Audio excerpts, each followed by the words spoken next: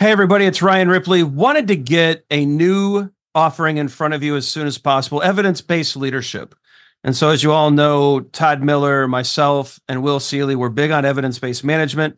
We want to apply it to the leadership space. We all know that modern managers face complex challenges every day.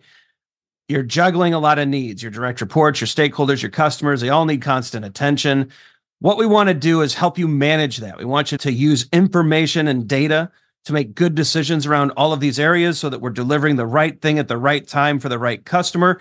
And we know that we're doing that because we're using data and evidence to validate all the things that we're doing. And not only that, we're not just looking at value, but we're looking at our capabilities as an organization. Can we deliver on time? Can we innovate effectively? Do we have too much tech debt? Do we have too many things in process? Are we unable to deliver when the market demands that we do?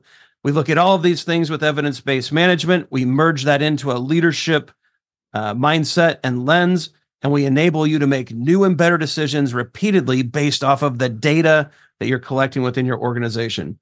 It's exciting stuff. We hope you can join us. Visit agileforhumans.com/EBL course. Join us in one of these offerings. We think you're going to love it. Hope you can join us. Use Agile for Humans, the number 4, to take another 15% off of this course. And we can't wait to see you there.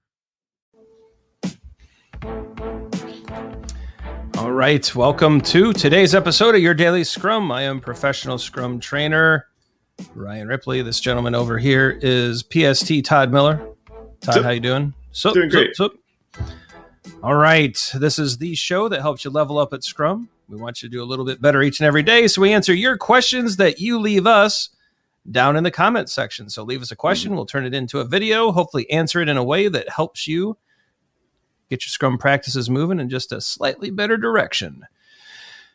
All right. I think that's a good intro, Todd.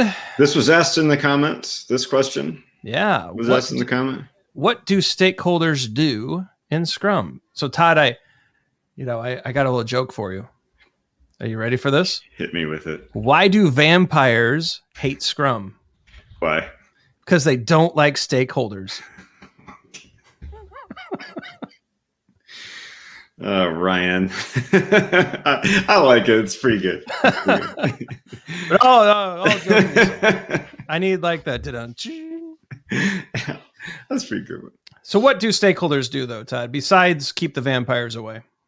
Yeah, so I think this is just maybe this is just a trap that I fall into, but let's define a stakeholder really quick. If that's cool. let's do that. Yeah. That's good. So a stakeholder is anybody with a vested interest in the outcome of what you're doing, and by vested interest, that means their job could be affected by it. They could be paying for it, any and everything, right? Anybody that has a vested interest in the outcome, and those are the people that we need to be talking with.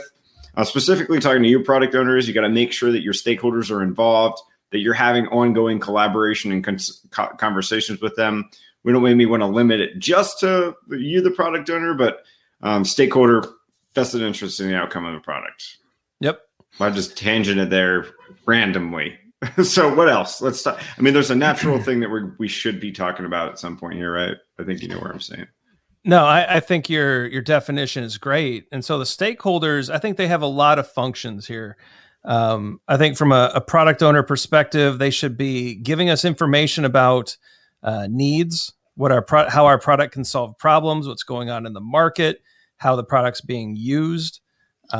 There's probably some budgetary kind of input coming from them. They are a wonderful source of information. Yes.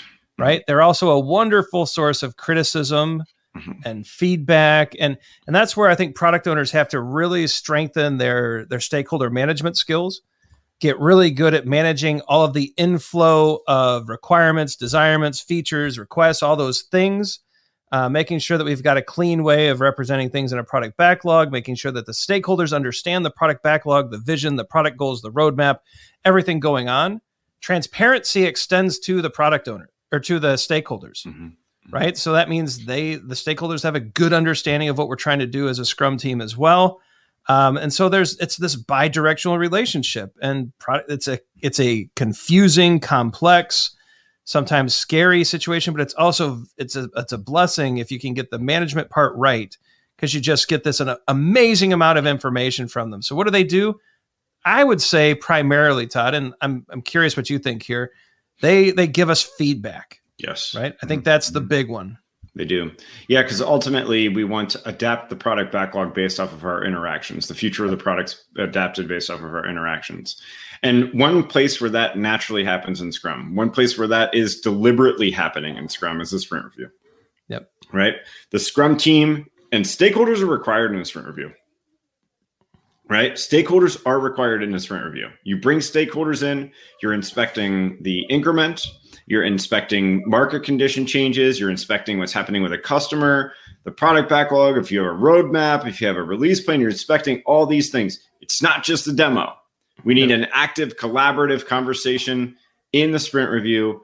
And ultimately, what we're going to do based off of those conversations that we have with the stakeholders, we're adapting the product backlog. We interact with the stakeholders to change the future of the product.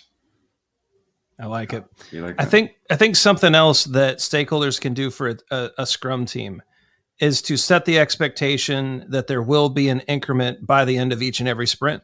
Mm-hmm. You know, I like seeing active, engaged stakeholders who are expecting new features, new requests, bug fixes, whatever it is, each and every sprint, that they're not just satisfied with occasional delivery because, it's better than waterfall, right? We're getting more stuff than we used to. Don't be satisfied. You are there to not to necessarily put negative pressure on the team, but you are setting some expectations of delivery as well, right? So we need you engaged and active to help us get there. Yeah, I like it. All right. I like it too. I like it enough to start the music. Yeah. And bring up the end screen. Be sure to like it. There's the end screen. There's two good-looking guys up there. Well, one. One. We won't say which. Like and subscribe. Check out the socials, right? Leave a comment below. Let us know what you think of the show. Ask your questions. We love turning questions into videos. Check out the description if you want to take a class with Todd and I. There's all the information there. Also, our book, Fixing Your Scrum, Practical Solutions to Common Scrum Problems. Look, some videos just popped up. Those might help you as well. But whatever you decide to do, we hope you have an excellent day. We hope your Scrum teams are doing well, and that we're able to talk with you tomorrow. So we'll see you then. See you.